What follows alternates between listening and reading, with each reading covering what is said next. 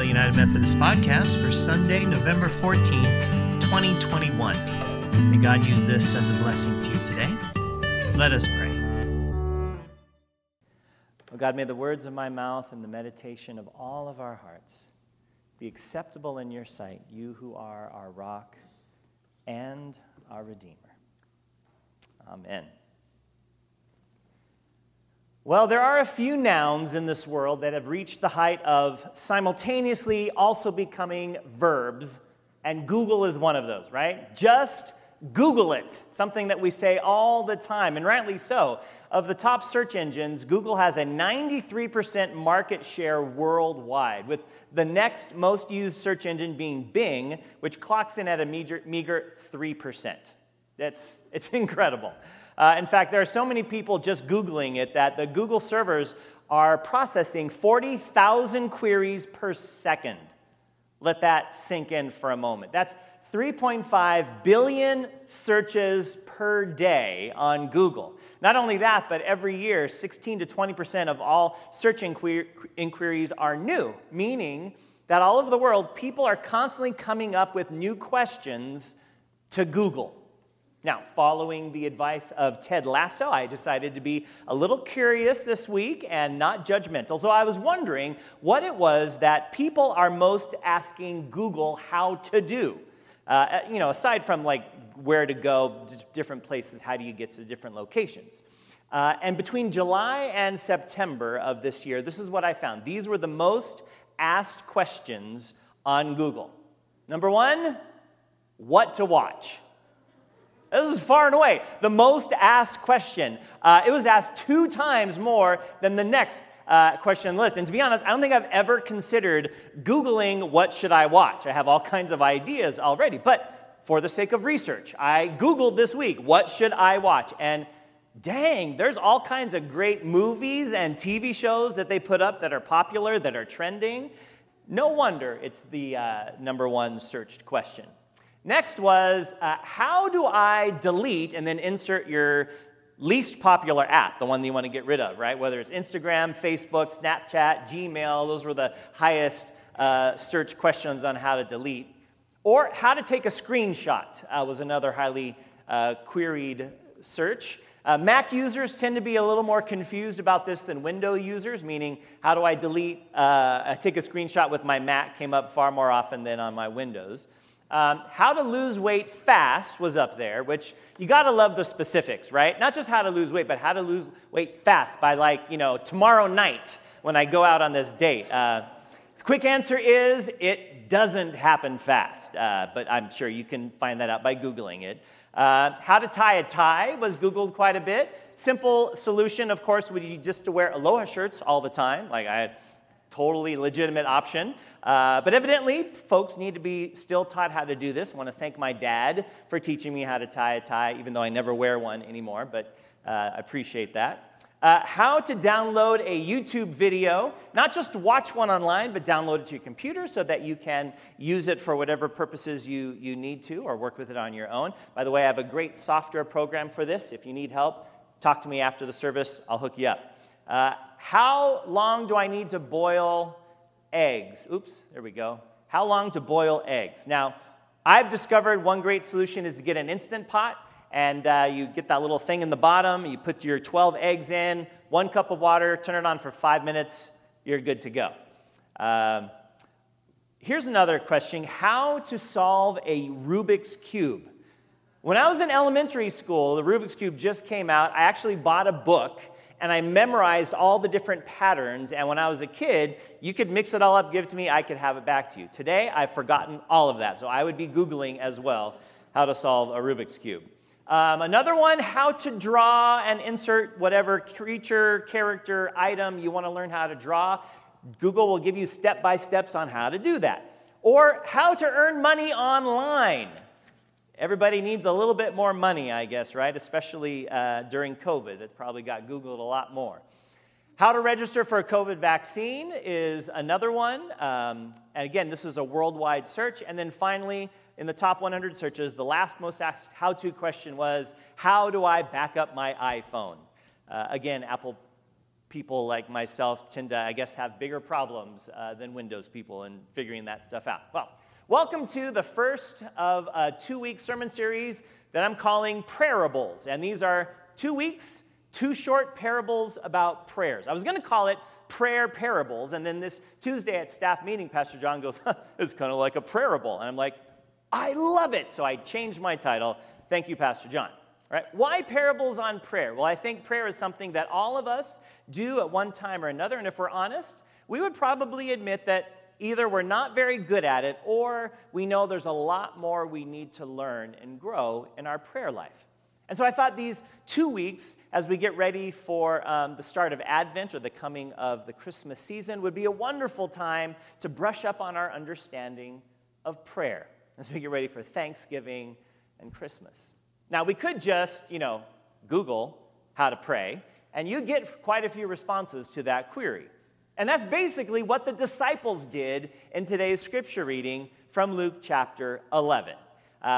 Cordy started at verse 5. We're going to pick up at verse 1. If you want to follow along with me, take out your Bible or your Bible app, open up your cell phone, and if you have the church app, we have a Bible link on there as well.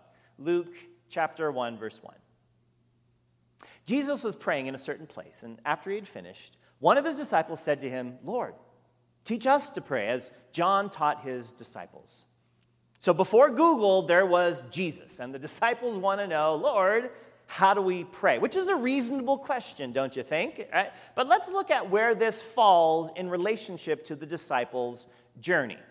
Well, in Luke chapter 5, Jesus calls his 12 disciples to follow him. And he then proceeds to preach and teach and heal for the next 5 chapters. And then in chapter 10, Jesus now has about 70 close followers, and he's getting ready to do this massive outreach ministry. And so he sends his 70 followers off, sort of Noah-like, 2 by 2 in pairs, to go to all the towns that he will eventually come to sort of, prepare the way for his coming. And then 1 chapter later, we're in chapter 11, which is where our reading for today. The disciples have come back from their 2 by 2 ministry, and now they ask Jesus to teach them how to pray. Kind of think they maybe should have asked that question before they went out, right, in 2 by 2 to the towns. Or maybe they just realized, they thought they knew what prayer was, and when they come back from doing the boots on the ground ministry, so to speak, they realize, boy, there's still a lot we need to learn. Verses 2 to 4. Jesus said to them, when you pray, say, Father, hallowed be your name, your kingdom come. Give us each day our daily bread, and forgive our sins, for we ourselves forgive everyone indebted to us, and do not bring us into the time of trial.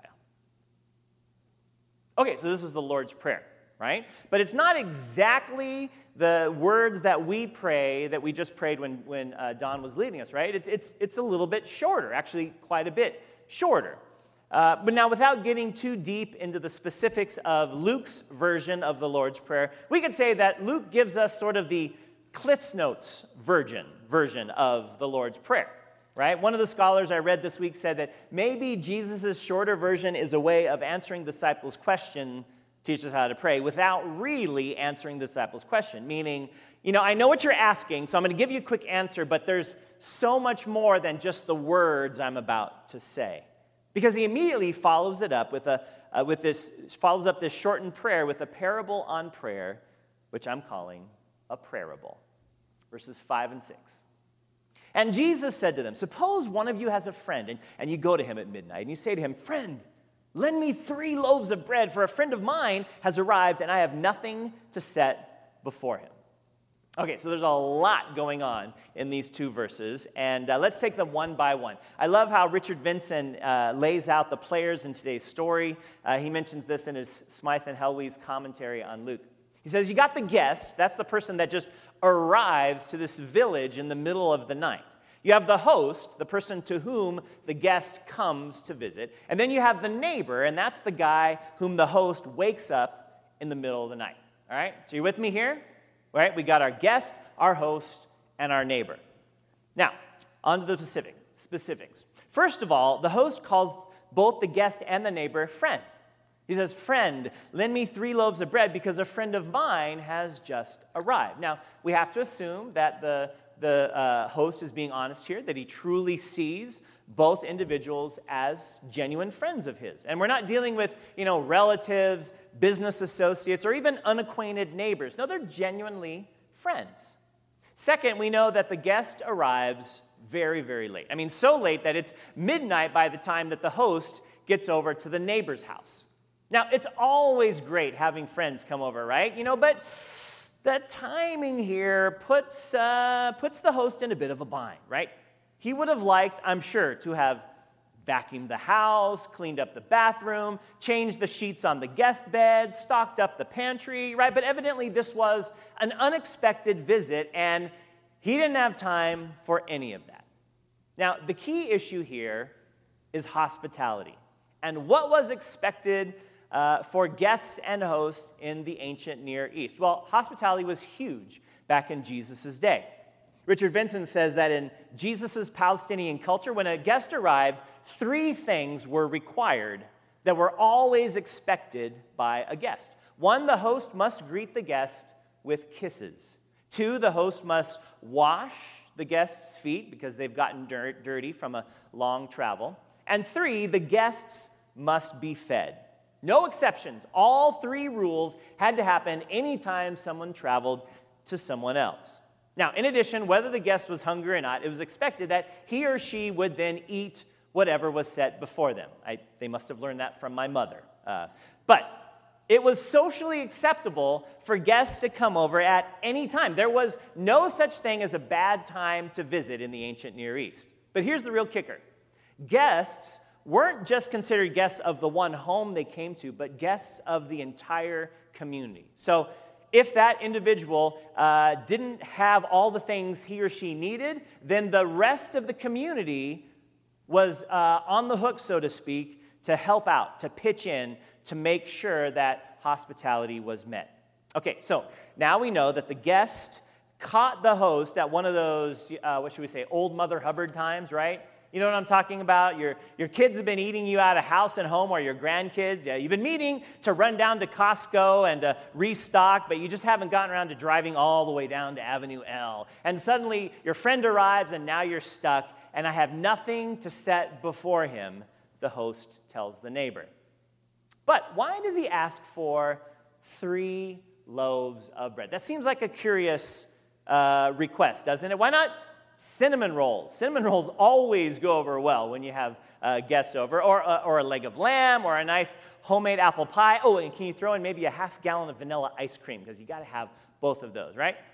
Well, for a number of reasons. For starters, in a Galilean village like Nazareth, where Jesus grew up, they had very simple homes that were usually 1 or maybe 2 rooms.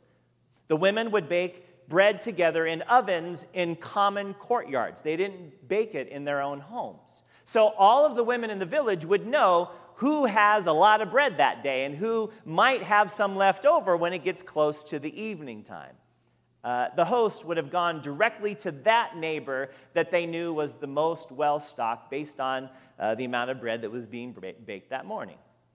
Third, I discovered a wonderful insight from Kenneth Bailey in his book, Jesus Through Middle Eastern Eyes.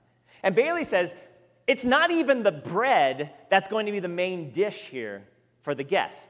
He writes, bread is not the meal. Bread is the knife, fork, and spoon by which the meal is eaten.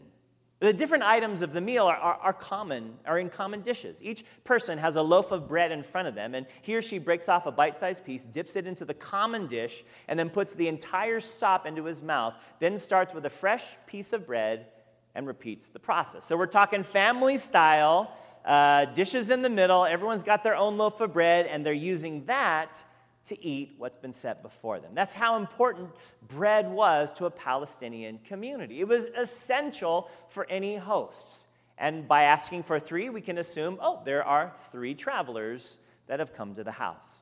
Well, up until this point, everyone hearing Jesus' parable would have completely understood what Jesus was saying up until this point. They all would have done that. At one point, they would have been, at one time or another, the host, the guest, or the neighbor that was put into a bind, needing to be asked to bail out a friend. Now, maybe not at midnight, but they all would have experienced each of those three roles. But here is where things get interesting.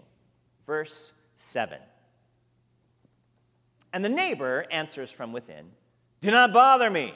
The door's already been locked, and my children are in bed with me. I cannot get up and give you anything." Now, this is what would have been absolutely shocking to Jesus' hearers back in the day. I mean, given how vitally important hospitality is to Middle Eastern communities, no one in their right minds would have ever uttered such words ever. I mean, to do so would be to commit social suicide. Everyone in the village would have found out about it. Your reputation would be ruined. You'd probably have to move out of town, enter the equivalent of a Palestinian witness protection plan, have your identity changed, and hope that your reputation doesn't somehow follow you into your new life. I mean, hospitality was that important.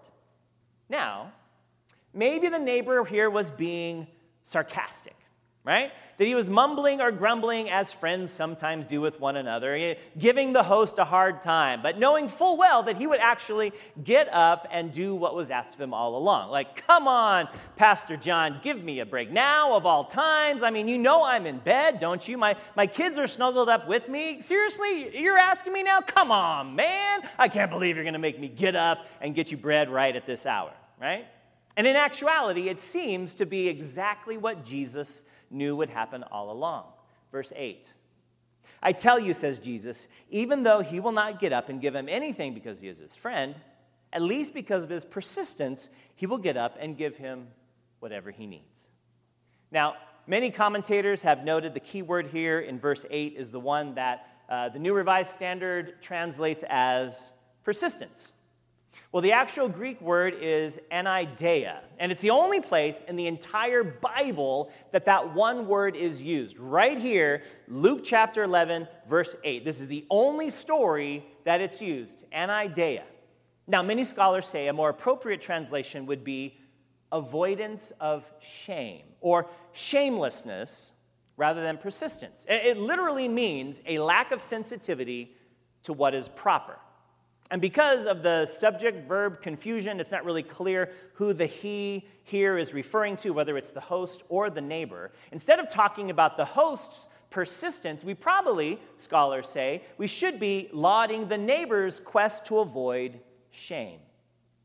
So notice then that to prove that all this was done with willingness and honor and respect rather than done begrudgingly, Jesus says that the neighbor will give the host whatever he needs.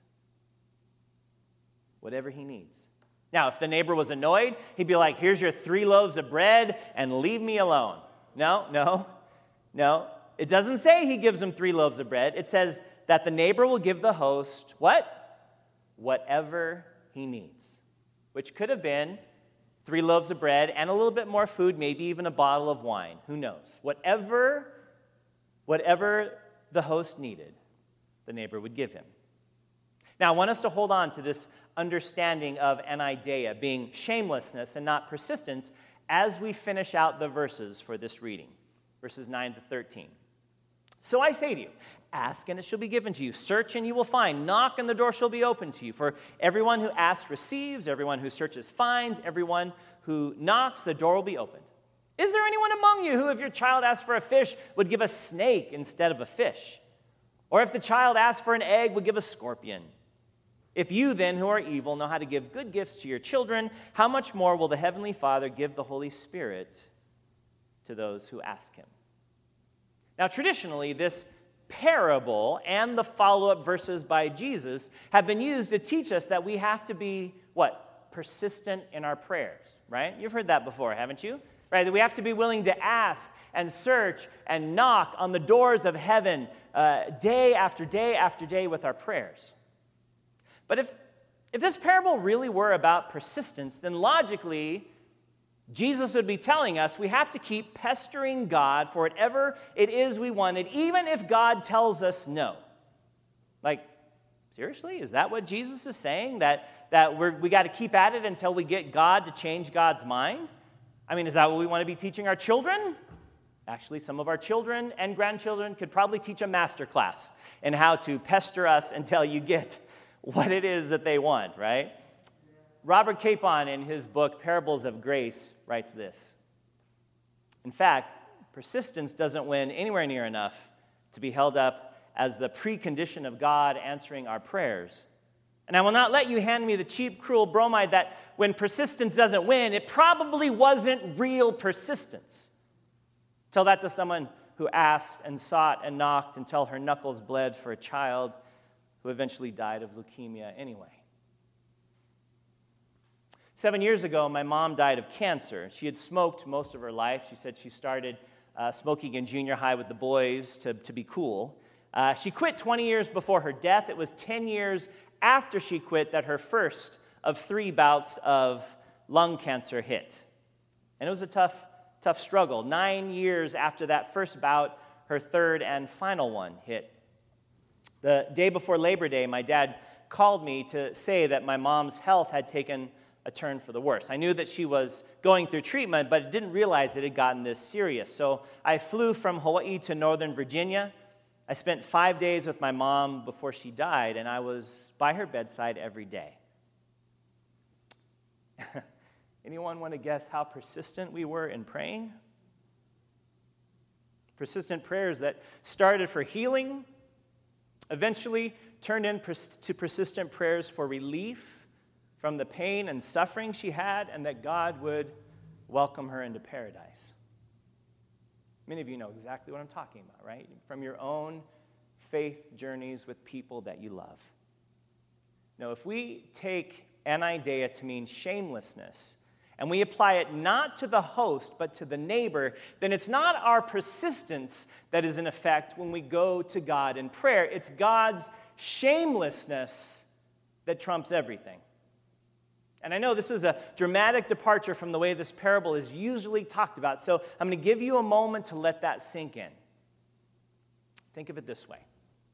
In this parable, it's as if Jesus is saying, okay, if you need something as a host, and you go to your neighbor at midnight when he's already asleep in bed and the door are locked and his children are out like a light, he's still going to give it to you because he's your neighbor and he's a man or woman of integrity, and they won't go against that. But there's more. Jesus says, the God to whom you pray is also a God of integrity who will live up to that integrity as well.